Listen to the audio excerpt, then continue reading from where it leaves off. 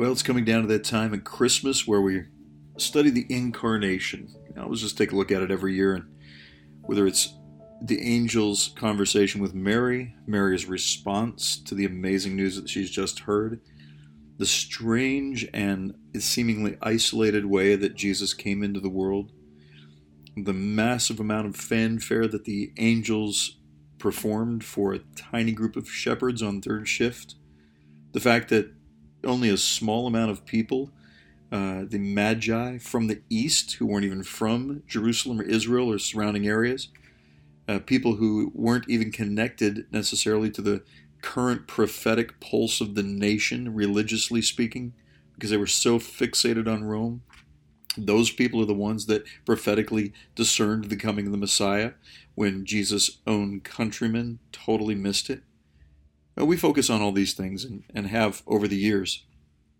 But I want to come back down to just simply the Incarnation today. And we talk about today as we dive into God became flesh and dwelt among us. Before we get started today, I want to encourage you to sign up for some of the Bible studies that we have available. You can go to billvanderbush.com, and there's two major Bible studies that we have available. A dear brother and I, Pastor Don Wallabaugh, he and I sat down together at my dining table and opened up our Bibles and went through the book of Hebrews and the book of Ephesians, verse by verse, and we just talk it out as we've learned it for the last, for me, 30 years, for Don, 40 years of pastoral ministry. So we bring our collective 70 years of pastoral ministry together to just talk verse by verse through these amazing books. And it's really all pointing us to Christ, Jesus Christ, the author and finisher of our faith and the originator of the new covenant. We call it the Christic covenant because it's the covenant of Christ. And you are in Christ by his doing. And these books of Hebrews and Ephesians speak so deeply to not just why and how we are in Christ, but what does it mean for you and I as we walk that out in everyday life. And so Hebrews will make a case for the new covenant, and Ephesians will teach you how to live it. It's kind of the new covenant manual, if you wanted to say it that way. So sign up for those studies at billvanderbush.com, and those studies are name your own price. That's right. You get the entire video study, do it at your own pace, and you have lifetime access, and you name the price. That's how important we think this is. We just wanted this to be something that was available to every person who has an appetite to learn more about the new covenant. So sign up for that today. Well, let's pray.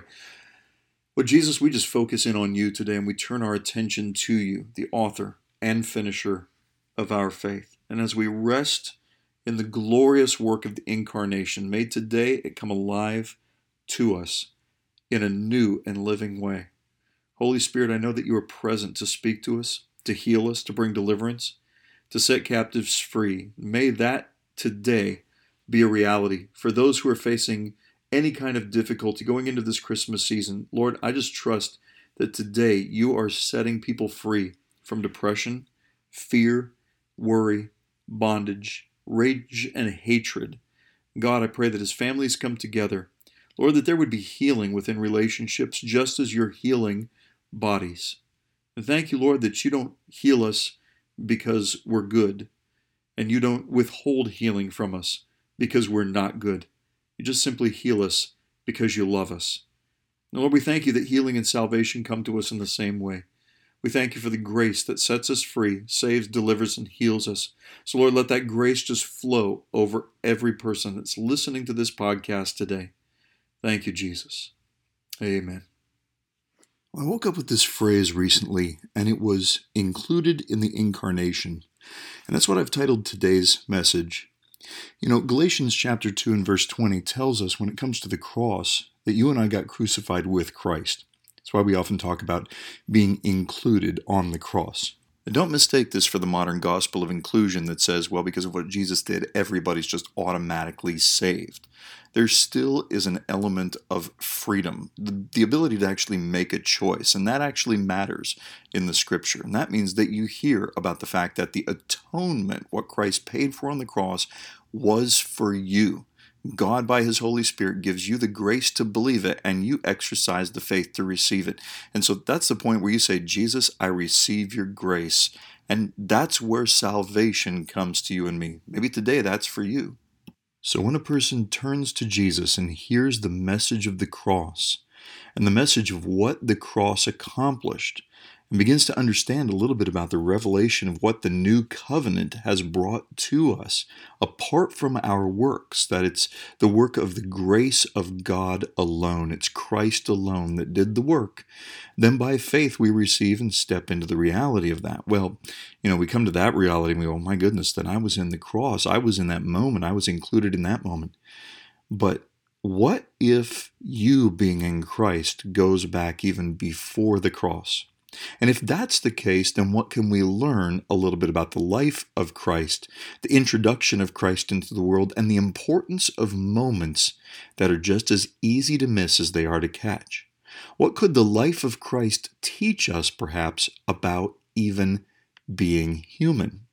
I mean, the reality is do any of us really even know how to live in this life?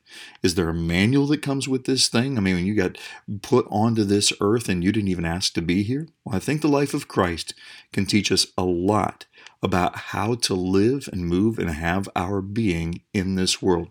So I want to talk to you about not just our inclusion in the cross, but the incarnation as well. All right, if you got your Bibles, we're going to jump all over the place today.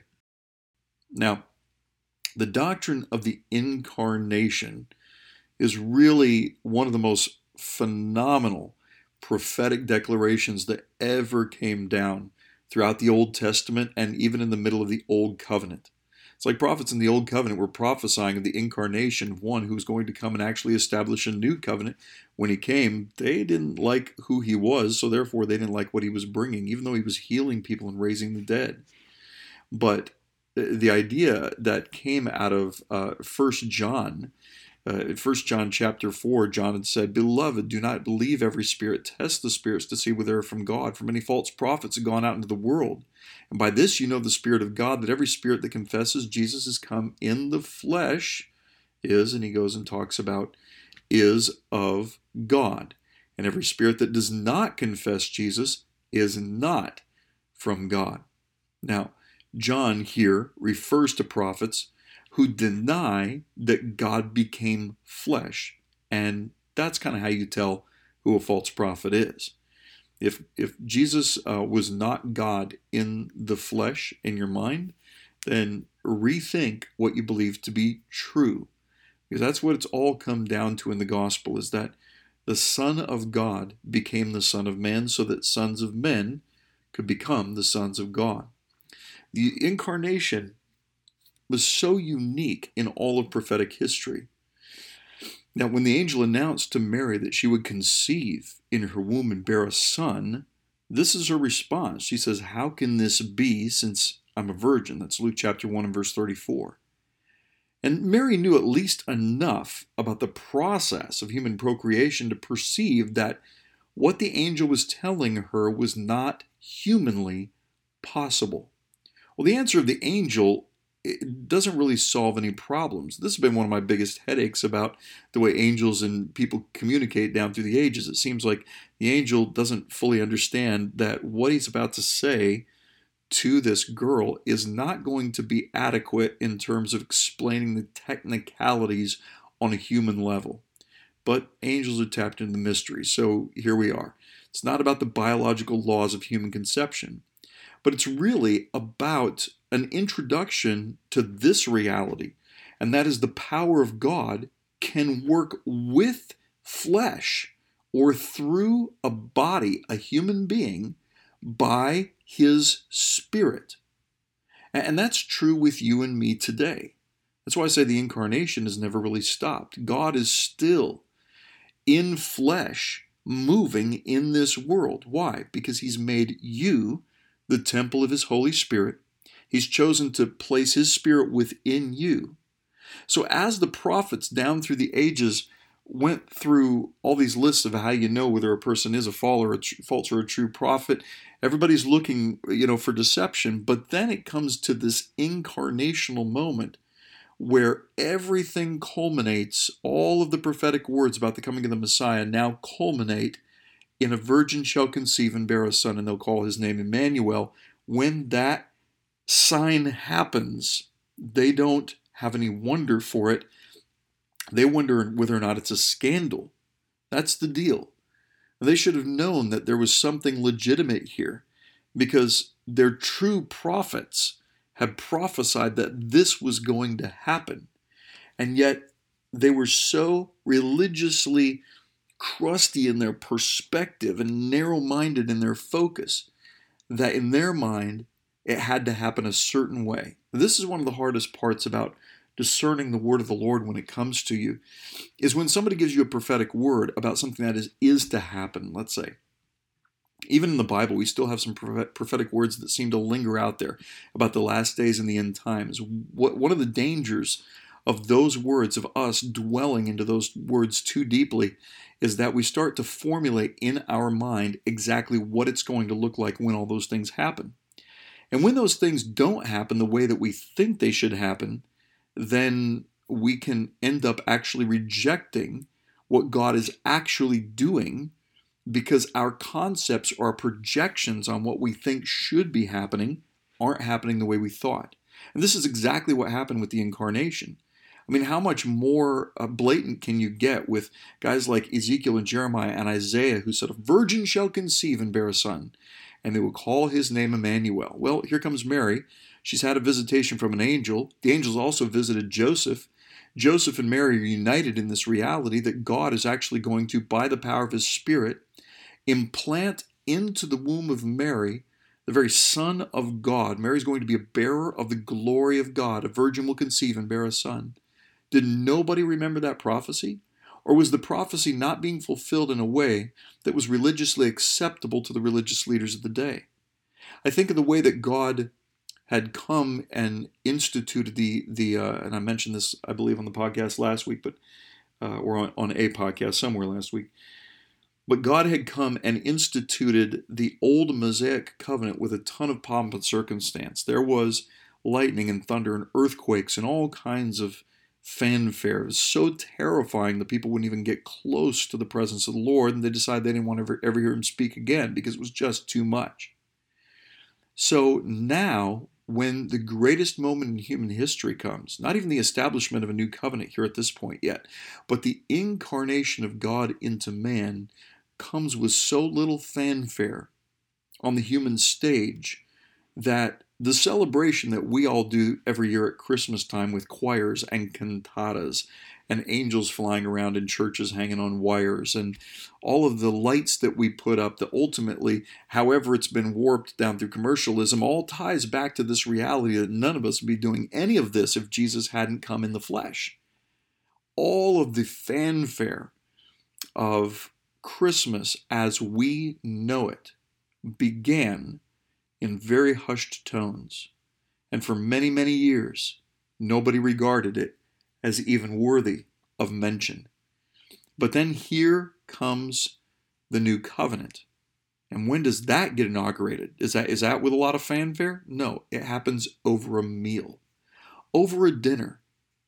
At a certain point during the conversation at dinner, Jesus reaches out and he takes a hold of the cup of wine, and he takes a hold of the bread, and then he makes an announcement that says, "This is my body, and this is my blood. My body broken for you, and my blood shed for you. This is the new covenant in my blood." There's some drama at the table, but the meal goes on.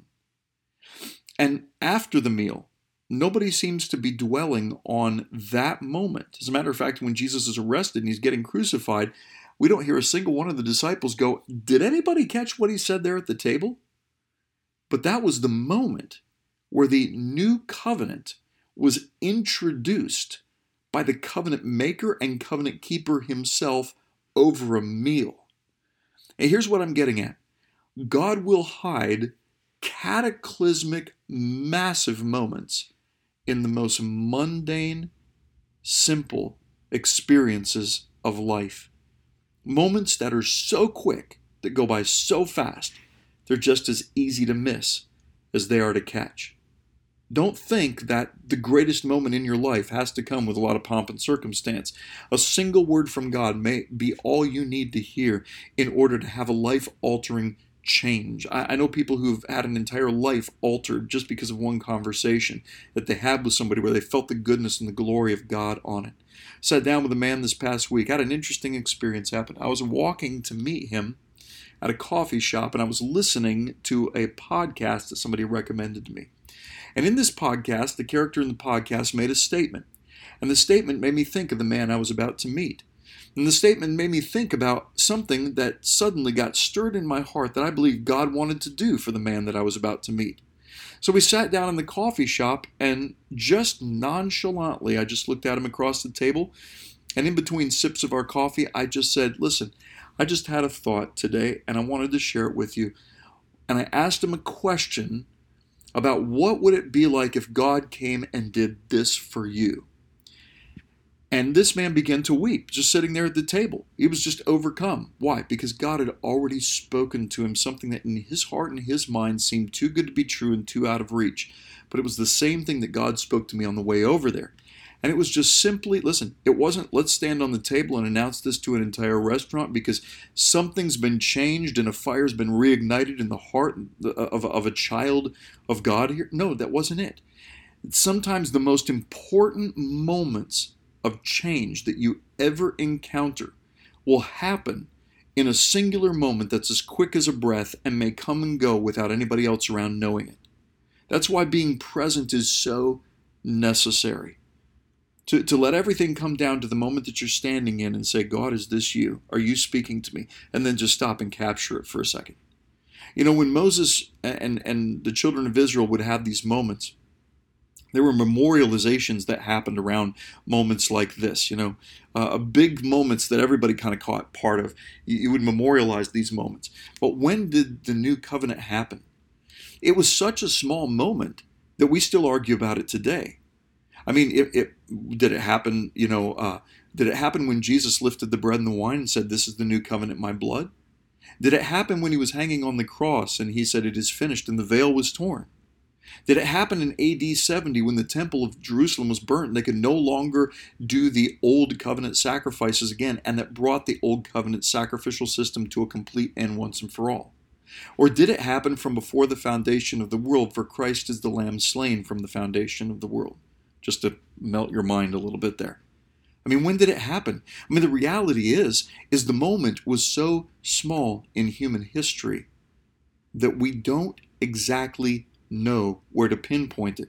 Some theologians have taken to say, well, it's just an overlap. It's from the cross to AD 70. There's a 40-year overlap of the Old and the New Covenant. And in practice, yes, but Paul said all of your practice is really worth nothing.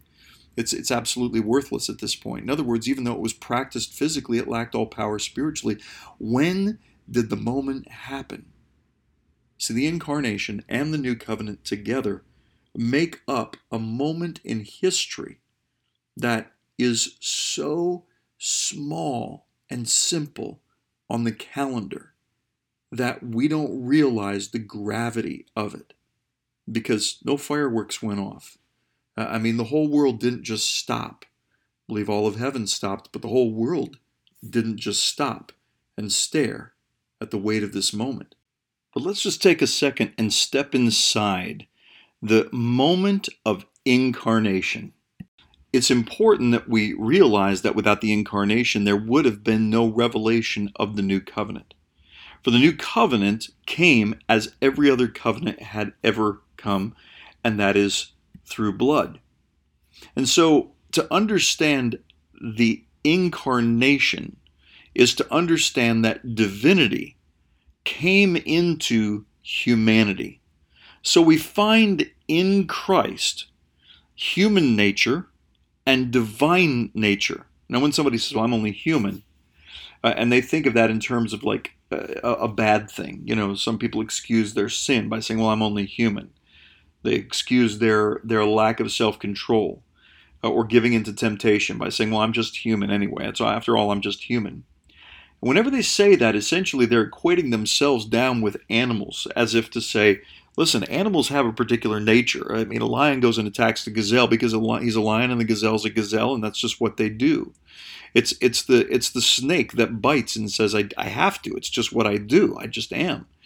And so when we get to a point where we encounter something in our lives that feels a little out of control, what do we end up doing? We kind of come back to our humanity and go, I'm only human.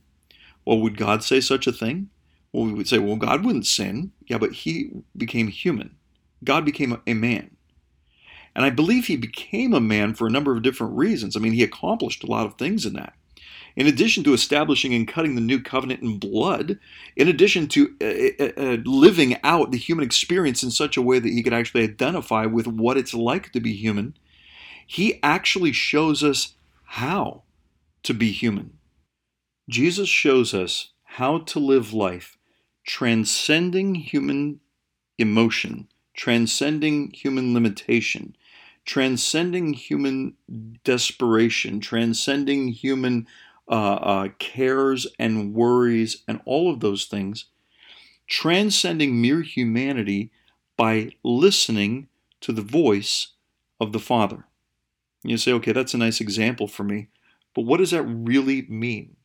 Well, I want you to begin to see yourself in Christ, not just from the cross onward. I want you to see yourself in Christ, not just in the resurrection, but in the cradle.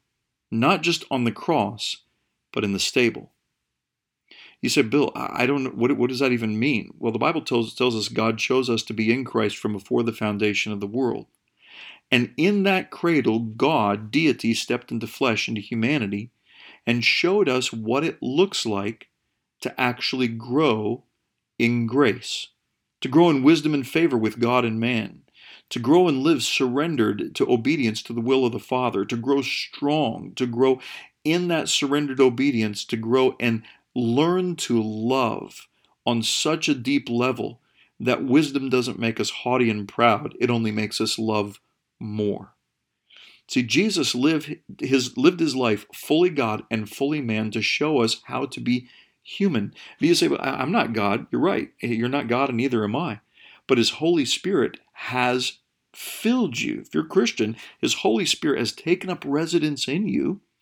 And Colossians 2:9, in him the fullness of the Godhead dwells in a body, and in him you have been made complete. Now, because of that, you are, according to Corinthians, the temple of the Holy Spirit. So that means the fullness of deity lives in you, God lives in you, but you're also still human.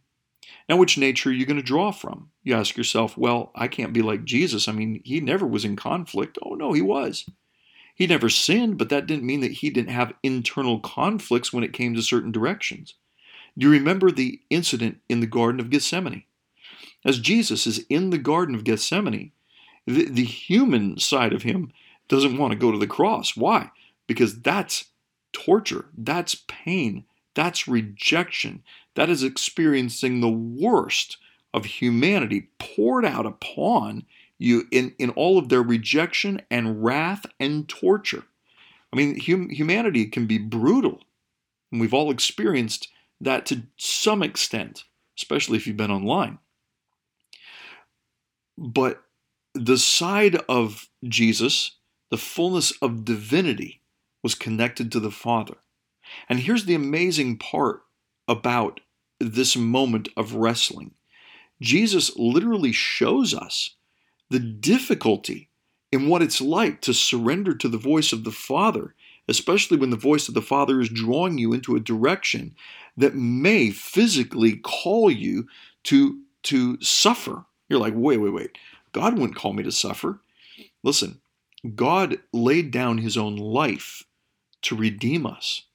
What are we willing to lay down in terms of our comforts to bring the gospel to other people? Missionaries have been doing this for generations. So if you say God doesn't call us to suffer, listen, every single person that was ever called by God shared in the Bible shared the same exact response in terms of especially Old Testament prophets, and that was reluctance. It wasn't until Jesus said, "Follow me," that you actually see people really excited about following. But that's only because they didn't know this was God. In their mind, this is just another guy who's out doing amazing things. But once it started to become apparent that there's more than just the human nature at work here, there's the divine nature here. And Jesus starts unveiling things like, unless you eat my flesh and drink my blood, you have no part of me. Oh, now everybody wants to leave. Why? Because following man is easy. Following God is not. Following man is all about your comfort. Following God is all about you giving up your rights to yourself, your selfishness being in charge. Following God is all about you laying your lives down for others. For greater love has no man than this, than he lay down his life for his friends. And Jesus demonstrates the reality of this self-sacrificing compassion. And that's the beauty of the cross. And listen, if you only see yourself in terms of in Christ as after the resurrection, well, you may learn how to live, in a sense, in victory, but you're missing so much of what God has implanted in our story, in our heritage, until you find yourself included in the cradle. From the cradle, from the cradle to the cross, Jesus literally learns, the Bible says, Hebrews 5, obedience through that which he suffered. Now we get to the other side of the cross and you think, hey, I live a resurrected life. There's no more suffering. That's not necessarily true. You can learn how to live in victory on this side of the cross just by knowing that the Spirit of the resurrected Christ lives in you, and that you're filled with His Holy Spirit, and that He's called you to victory, and that He's appointed you to the gifts of the Holy Spirit upon your lives, and placed in everything in you necessary pertaining to life and godliness, and all of the things that we know from the Word of God. But what happens when you encounter suffering? This is where I go back to the moments between the cradle and the cross, because Jesus Himself, who knew no sin and who had all of the answers, came up with all kinds of questions and was tempted, as all of us are, yet without sin. In other words, even though He faced temptation, He never experienced a moment of distance or separation between Him and the Father. And suffering so often brings us to places where we feel forsaken by God. And the reality is, even Jesus felt that forsakenness, but He knew that He wasn't. And the reality for you and I is, even if we feel forsaken, we're not. And so this Christmas season, at Easter we talk about how we got crucified with Christ. You know, I think in the stable, in the cradle there, Jesus brought us into the incarnation with Him fully, to experience in Him what it's like to actually be human. And listen, I realized this is my first run at being human, okay? I don't expect to have another one. I think we get one shot at this deal. And the same thing with you. How would it be if we had a God that wasn't familiar with all of our humanity? I find tremendous comfort not in that God weakened Himself, let His glory go, all of the phrases that theology likes to use. I find tremendous comfort in the fact that God held on to His sovereignty, His power, His glory, all of His divinity, and stepped into flesh. And apparently stepped into every limitation that you and I ever could and ever will. And how did He overcome every limitation, every weakness, every moment of temptation? By reliance upon the voice of the Father. By coming to the realization that He is not alone, and neither are you. So Lord, I pray today that as we see Your incarnation, that we will see ourselves included in that incarnation, that we will find ourselves walking through life with You as our reference point for how to do this, for how to even be human. Thanks, Jesus, for all of it. Thank You for this Christmas season. Thank You for the incarnation and the new covenant. Amen. You can write to us at Faith Mountain Ministries, Box 595, Marshall, Minnesota 56258. Go to BillVanderbush.com and download the Bible studies I mentioned at the beginning of the broadcast today. The study on Hebrews and the study on Ephesians are both available. One's 21 lessons long, each 30 minutes piece. The other one's 15 lessons long, and you name your own price for both studies. As you walk through the rest of this month, be present in the moment. Be present with the people around you. And let the love of God flow through your humanity this week. This is Bill from all of us here at Faith Mountain Ministries. Until next time, may the grace and the peace of our Lord Jesus Christ be with you all.